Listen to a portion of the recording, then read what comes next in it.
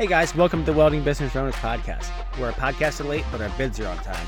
I'm your host, Kevin with JMW Fabrication. Today we continue on with episode 2 from Adam from Maker Table. I really enjoyed this discussion. I hope you guys do too. And now for the housekeeping part. If you guys haven't liked us yet, find us on Instagram at the Welding Business Owners Podcast. Actually, it's Welding Business Owners Podcast. There's no "the" in there. I don't know why I keep doing that. Anyway, check us out there. Send us some messages. Tell us what you like. Tell us what you don't like. Ask some questions. I appreciate all the feedback. And without further ado, check out episode 2.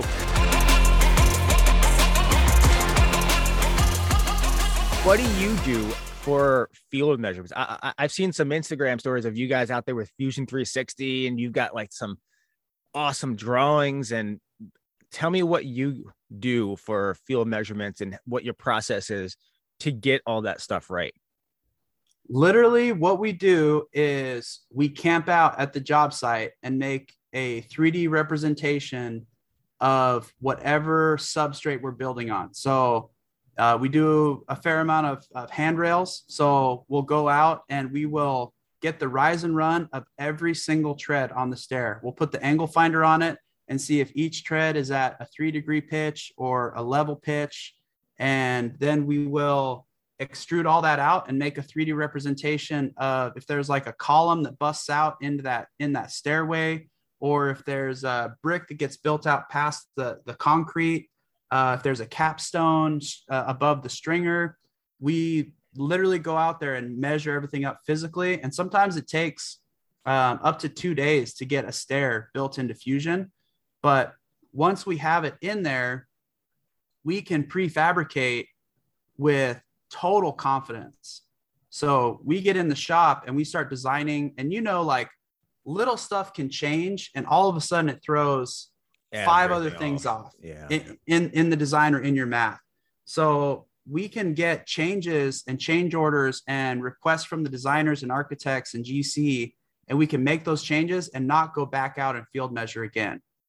Or even early on in the process, I'll even take my laptop to these kind of pre-bid meetings where they're trying to coordinate. There was a range hood for Vanderbilt that they had a really hard time with on the first phase. They were just trying to get ahead of it on the second phase. And so we're in this meeting. Okay, we're in this meeting and they start waving their hands around in the air. My first rule is when people start waving their hands around in the air to describe what's going on, it's time to pull out a paper and pencil and start drawing something.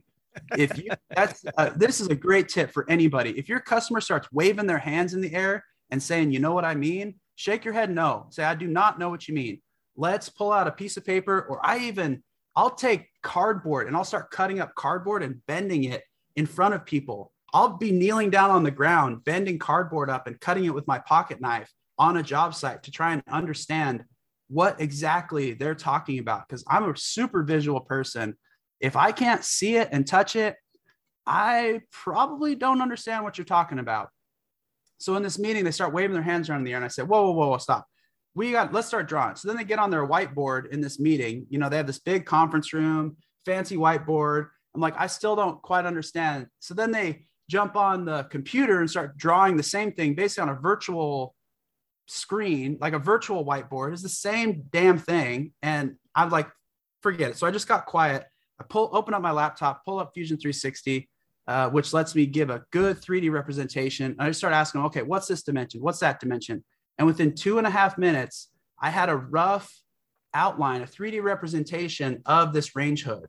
And then all of a sudden the light bulb went off and everybody started having a really productive conversation about where the mechanicals were going to go, how we were going to hang this, how it was going to interact with the studs, how it was going to interact with the drywall, with the tile, the clearances for, every other trade that had to get involved to make this thing fit where it needed to fit.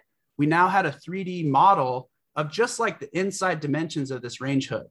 And at the end of that meeting, it was like the VP of Layton came up to me. He's like, "Thank you so much for being the CAD wizard." And he thought I was just the drafter. He didn't even know I was like, "This is my company." He's like, "Man, you need to tell your boss that like, you need to come out to the rest of the meetings." I'm like, "I am the boss. Like, this is my business." And he was like taken aback again. And he's like, "Can you send me that 3D model?" So I sent that model out to them, and they ended up sending that to all the trades. And that became the basis of the coordination drawing for this range hood that we're doing now 18 months later. So I really encourage you guys, spend some time learning 3D CAD, whether it be SketchUp or Fusion 360. Those are two of the cheapest ways to get involved and get your feet wet. And they're both super capable, and they're going to help you win bids, understand jobs better, and the level of professionalism you can get out of Fusion renders is incredible. You will get more money for your stuff selling renders off of Fusion 360 than you ever will by waving your hands around in the air or drawing something on graph paper with a ruler. It's insane. So it does take some time, but I learned everything off that program or for that program off of YouTube for free.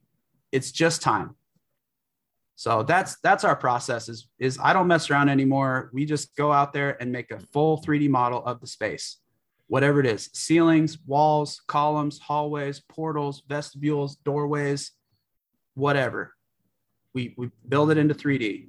Yeah, I feel like you're challenging me now to do that, because I've known this. I've known I need to get better at Fusion 360. So we have it. We have it for the plasma table. I can draw 2D stuff. Dave Moneysign has been helping me out. I have him hop on a bunch of calls just to help us through what we got to do. And he's gotten me and Jamie in the office up to speed to where we need to be.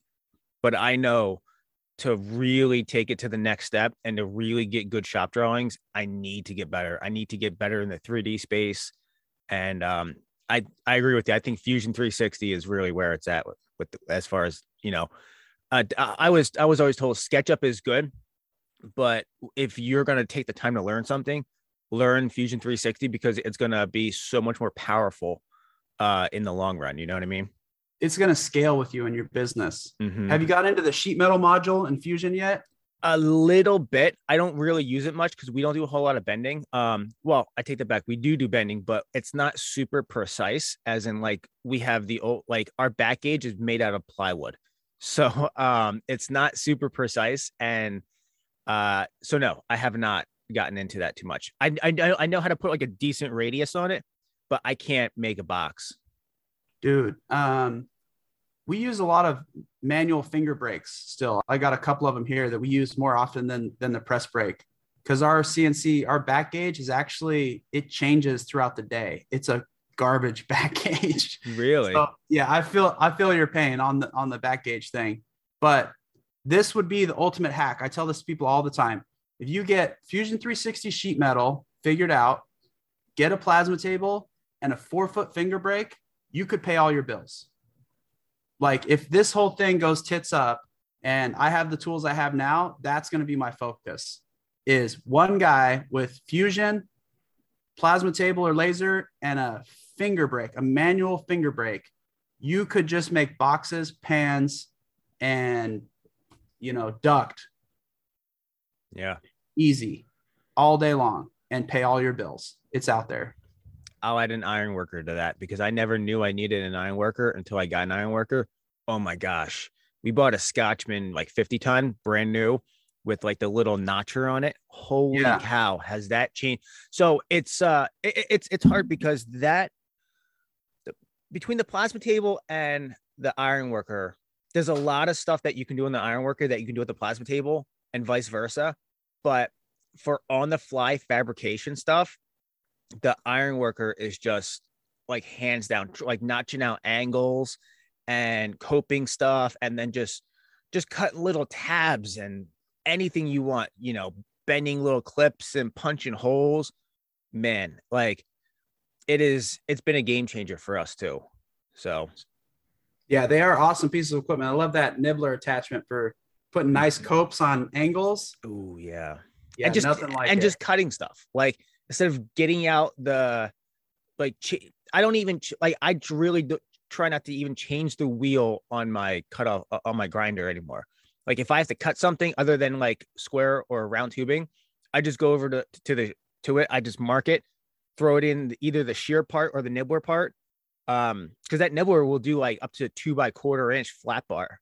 Like I'll just shove it through the nibbler and just knock it right out. That's awesome. It is. It just depends what you're processing. We do mostly hollow tubes and molded cap rail. So for us, it's all chop saw work. But if you're doing a lot of flat stock and angle, the ironworker's totally the way to go. And I really want to get a cold saw, like a proper cold saw, 3-phase. We're just out of power here at our building. But cold saws are really nice. We actually have 2 of them up our way. So we're up in Pennsylvania, and there's like manufacturing has been big up here. So there's a lot of surplus equipment, and we have an automatic cold saw from Scotchman. So it like has the automatic infeed.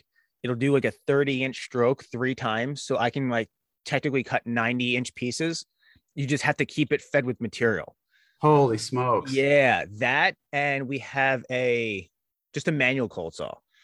And the manual cold saw has been a pretty big game changer over our like DeWalt chop saw and bandsaw. Like we hardly ever use the bandsaw anymore.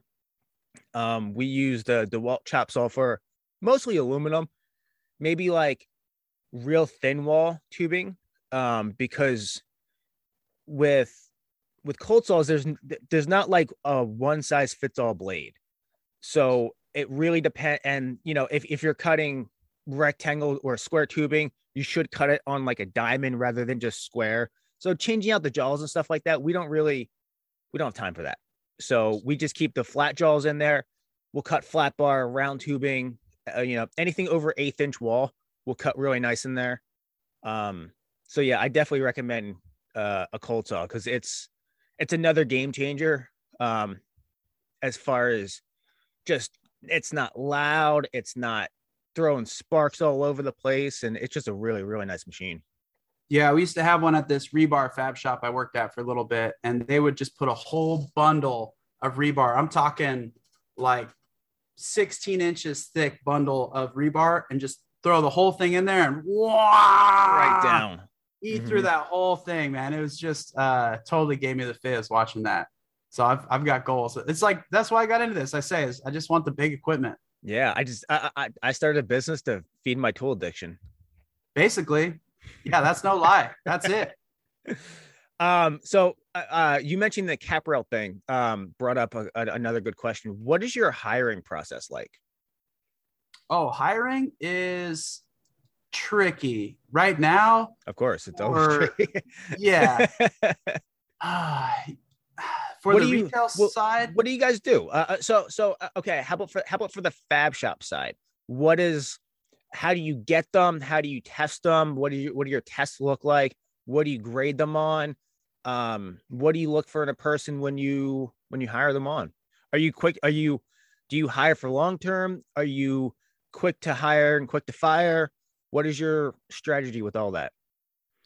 I can start with my philosophy. Really comes from Jack Welch, who's the longtime CEO of General Electric. He's retired now, but he's one of the most winningest CEOs there is. And he's got this policy of cutting the bottom 10% performers every year and thinking about your business as a team rather than a family.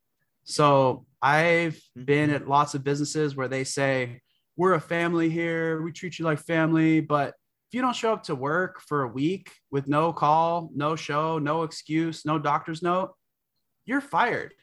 If I don't show up to 10 Thanksgivings in a row and show up to the 11th, I'm still in the family. That's really good. So the family dynamic is bullshit in a business. It's used to manipulate employees, in my opinion. And I don't like it. I don't play it. And I tell my people straight up, this is not a family. This is a team. So on the New York Yankees, there's no mystery why A-Rod made more than everybody else. Look at his stat sheet. It's public information. He's the highest performing player. He gets paid the highest. He gets the best perks. He gets treated the best. He gets the most leeway because he's crushing it every single game. And the guys that have to go back to AAA ball, there's no mystery why they're going back either.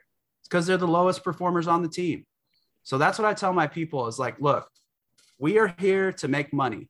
If you have any question about your paycheck or whether you need to get paid more or, you don't think something's fair about your money, come talk to me. I will never get mad at you. I will never cop an attitude. We will always sit down, because that's why I'm here, is to make a profit. And that's why you're here, is to make a profit. So let's both make money together. Let's figure this out. And if you're a low performer, I'll let you know you're a low performer. And I will give you several chances, and I will coach you, and I'll give you other opportunities, other things. Because I believe in self-selection. Like, if somebody is 3D printing on their own time on the weekends and bringing in these like cool little keychains and stuff that they're doing, like, bro, let's buy a 3D printer. Let's start teaching you 3D CAD. You might be my next drafting person.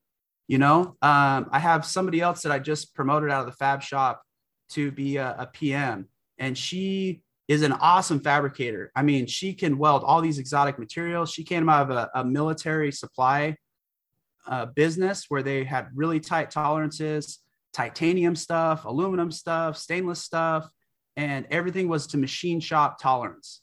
So she's a badass welder, the best welder I have here. Anything weird that comes through the door, I'm like, Marin, please, can you just do this? Because it's the only way it's going to get done right. But she's also the most organized person that I have. It's insane. Her station's always totally squared away, super clean. Anytime that stuff is multiple paint colors, she'll like put sticky notes on everything and have everything lined out in separate stacks by color, with the can of paint next to it, with the primer there, with, you know. So like eventually the light bulb went off. I'm like, man, she understands how this stuff is built, and she's super organized. She needs to be a PM. So, you know, had that conversation and promoted her. So anyways, I just use those as some examples of my philosophy and the things that I'm looking for. But in the interview process, there's a lot of bullshit. There's a lot of people that want to tell you a story. And I had, this is the best example. I had a guy come to me from another shop who's a huge shop, way bigger than us, does way larger projects, millions and millions and millions and millions of dollars. And he was one of their foremen. And he told me he could MIG, TIG, stick, rig, wig, fig, all the welding processes, all positions. He's like, gave me all these stories. And so I said, okay, you know, go out and take this welding test. So our welding test is a 12 by 12 inch square out of 1 by 1 inch tubing. And you can, I want you to flush grind your 2 worst welds and leave your 2 best welds. So that makes them weld something that's perfectly square, dimensionally accurate, flat and not warped. And then I get to see 2 of what they think are their best welds. And then their worst welds, it's kind of a setup, but I get to see if there's any porosity in them or inclusions, because they're going to grind them flush. And then I also get to see their finishing ability. So I get a flat finish on 2 sides. I get an outside corner finish, and then I get an inside quarter finish where people that are inexperienced always dig. So that test right there usually takes an hour or less for experienced people. And it tells me everything I need to know about your welding abilities for the kind of work that we do, because it's not structural code work. We're doing architectural, ornamental stuff. Now, so this guy, what's that? No, real quick. So do you just give them a stick of material and they cut it themselves? Yep. Okay. Do you have them miter the corners with the fork? Yep. Like, okay. Got it. Cool. So mitered corners. I really like that. I give them a speed square, a Sharpie, a tape measure, and the cut station. And they've got, you know, safety glasses and gloves, and they got to have boots and jeans before they even show up to the job interview. I let them all know. I'm like, I got stories about that, man. Yeah, I'm like, be here dressed to work. You do not need to wear a collared shirt and have your cologne on. Like, show me that you are a hustler. Not me. I got guys coming in for foreman positions in Jordans and sweatpants. I'm like, just leave. Just go. I already know you're not the right guy. Yeah. Sorry. I want to see holes in the pocket of your hoodie or holes around your belly button of your shirt. Yep. That is like good signs. I'm like, all right, this guy throws some sparks for a living, you know, because I mean, I do now, but for so many years, I didn't have one piece of clothing that didn't have a hole in it. Nothing. So that's what I'm looking for. I'm looking for somebody that's kind of grungy and down to do the work. I don't need a talker. I need a doer. Yeah. So that's the setup for the test. But this guy, he farts around out there for 45 minutes and finally comes in the office. He goes, hey, man, don't judge me, but it's been a long time. How do you put wire in the welder? I'm like, wait, what? He had all these stories, all these excuses, I mostly stick weld, I mostly this, I mostly TIG everything. It's been so long and I'm like, look here, buddy. Like, if you've ever put wire in a MIG welder once, you can open any machine up. It might take you 5 minutes. You might feed it through backwards or something. Like, you might have the roll put in the wrong way, or forget that the lock nut is reverse threaded. There's like little things that you can forget. But if you're sitting there messing with it for a couple minutes, you're going to go, oh yeah, that's what it is. So that was like a big sign. Okay, later, bud. Get out of here. I had a guy. So what I like to do is I turn all the machines all the way down. So when they go out there and they have to reset the machine up. So I want to see how you diagnose and set the machine up. Actually, 2 days ago, we had a guy in there. He was stick welding. We have a Lincoln square wave. I turned it down to I took the knob and I just spun it. It was like 22 amps. And he had 1/8 inch 7018. And he was out there for 15 to 20 minutes trying to weld 7018 1/8 inch on 22 amps. And it's got a digital setting on a stick welder. It has a digital display. Like, it's not even like which knob is it? It's one big knob and a digital readout, 22 amps. And I just let him struggle. I did. I was like, man, he has to know. I go over, I'm like, hey, you having some trouble? He's like, yeah, I think I got a bad ground. I'm like, all right. So I turn it up. That's plausible. I'll give him that. I turn it up 100 amps. I'm like, try that. And then he got it, but it didn't look good. And after that, I was just like, all right, man, come inside. Sorry. Like, you got to go. Like, we're looking for somebody who can at least diagnose why they can't strike an arc. Now, granted, it might be a machine problem, but you didn't even touch that dial. So sorry. No. And I mean, 90 to 110 amps, that's happy place for 1/8 inch stick rod. Anybody that's run that for any amount of time knows that you got to be somewhere in that universe. Mm-hmm. So that's definitely a good one. I try and set them up for success. Like our MIG welders, I'll leave them at whatever the last guy at that station had it on.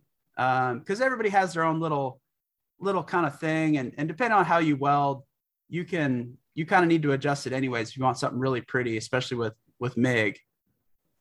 So I try not to set them up, but that test tells me everything that I need to know as far as fabricators. So we don't really talk much. I'm like, hey, what have you done? Where have you worked? Show me some pictures if you got them. And the talking part is about 15 minutes. Really? And then I give them an actual drawing out of Fusion, a shop drawing, because that's how our shop drawings come now, fully dimensioned out with the diagonal corners and everything. And give them the same drawing they're basically going to work with every day and the same equipment they're going to work with every day, and see how they do. And some people have gotten it done in as little as 30 minutes, and other people have taken an hour and 45 minutes. And it's like, it's not like I won't hire them either. It's also their pay. If I know this can be done, it should be done in 45 minutes. Well, and if it's taking you an hour, you're going to get paid a little less, or my offer is going to be a little lower. If it's taking you a half hour, my offer is going to be a little higher. It goes back to that performance thing. I'm not trying to trick anybody into working for the lowest dollar possible. I'm trying to pay people good enough for their skills that they're going to stick around, because when you have badass skills, you have options in this trade. You can go places. If you really know what you're doing, you can walk. Somebody else will pick you up and pay you what you're worth. Mm-hmm. And that's what we have to deal with is we're competing for talent too. So we got to be a place that people want to work at. So when I first came out of the Ironworkers, I was pretty rough character. I was really unforgiving, just mean. And that's what it takes to survive in that kind of environment. And I was mean to the people around me because that's how I was used to being treated. And I didn't put much stock in it anymore at that point. It's kind of like a football coach that always yells. Eventually it's just like they're talking to you. Yeah. So I'd been around that intensity so long that I treated everybody. I mean, even my office people that way. And that was the wrong move. And now I try to have a lot friendlier, warmer place. So I read a book called How to Win Friends and Influence People. Dale Carnegie. Yep. And that really lit some light bulbs off for me and helped me start changing my attitude and the way that I treated people. And, you know, I strongly believe you catch more flies with honey than vinegar. So try and be really forgiving, really understanding, and flexible schedule. I think is one of the biggest things that I have here that helps me keep people. If you're late, I actually don't go crazy. If you show up late, I tell everybody I'm more interested in you staying late than being here late.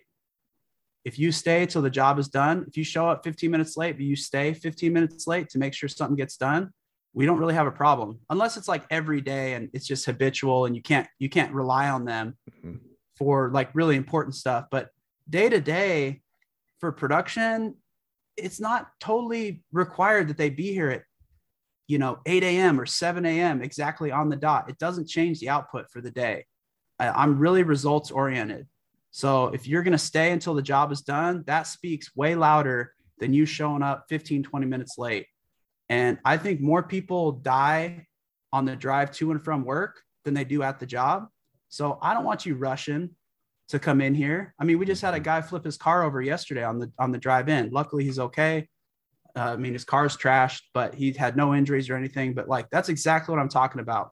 We've never had anybody come close to any sort of accident like that here at the shop, knock on wood. But driving, that's the most dangerous activity you do every day. So, and if we're going to be about safety, it needs to be about all safety, not just when you're here. It needs to be about you getting to and from the job safely. Mm-hmm. So if we get real bad weather coming in, we'll send people home early. So I'm like, look, like, hey, it's rolling in. It's going to be dangerous to drive home in a couple hours. So why don't you guys, especially the ones that live far away, why don't you take off? Get out of here. You got to show that you care about your people more than just when they're in the door. Yeah. So that's part of the philosophy too. Yeah. I relate with that because so I live 55 minutes from my shop and dang, I know. I fell in love and moved an hour away. But that's a whole nother story. Anyway, so well, love will do that, Oh man, I would drive 2 hours if I had to. But well, you know what I say? I say people drive a lot further for a lot less. So I'm really not like I'm don't have pity on me, So like as far as snow days and stuff like that, if I don't want to go in and like I really dislike driving in the snow for living in Pennsylvania. I hate the cold. Me too, buddy. Yeah. I mean, our shop is heated. Like we have radiant heat flooring and it's not bad when we're there, but getting there, I'm like, look, if I don't want to go in, I'm not going to make you go in. And we have like a 5 or 10 minute like buffer tolerance with getting in too. Like, I don't want you to make it a habit of coming in at 7:15 every day because your start time is 7. But I get it. Like if you come in 7:05, 7:10, even 7:15, it's really okay because I know that they'll either stay late that day or they'll at least stay late other days to make up for the hours. You know what I mean? Like right now we work 4 10-hour days and that's like our minimum is 4 10-hour days. And we everybody on the team usually ends up working Friday too. So everybody hits their 40. The only time that that I will be a stickler is when we have to go out on a job where I'm like, hey, we'll be on site by 8:00. I want you there at 7, loading up with everybody else. If we're not already loaded up for the night before, you know what I mean? Oh, for sure. I mean, there is times where you have to be a stickler, but safety orientations or loading up for a job site or just an appointment with a customer that they're going out to on your behalf, like all those things. Definitely going to hammer down, but I'm just saying like day to day, like you're talking about, you gotta be flexible with people and be understanding. I mean, I might be annoyed in my head. There's some people that I'm like, that's a power move. You're just like trying to like get over on me by, flexing your nuts and showing me you can show in late whenever you want, but they're also like top performers. So, and they stay late and they have been up at midnight with me on nightmare installs and other people have left. And they're the ones that are sitting there, shoulder to shoulder with me saying, let's get this done. Mm-hmm. So I have to remember those times when it's, 7:30. I had a guy show up an hour late this morning, but he literally took a 3-day install that was bid and got it done in 1 day yesterday. Nice. So it's like annoying, but he should have been on the job site again today, and he doesn't have to be out there at all. Instead, he's coming to the shop. So really, I need to get over that. And there's a lot of stuff like that where I just have my own mental blocks, and it's just my ego getting in the way. It's just saying that my way is the best. And if you're not doing my way, then you're screwing me over, and that's not true either. Like, the guy just totally crushed it yesterday. He's not screwing me over at all. He's like my top performer. So I need to have a little leeway and a little understanding. Let him come in on a Saturday, an hour late, and do his thing.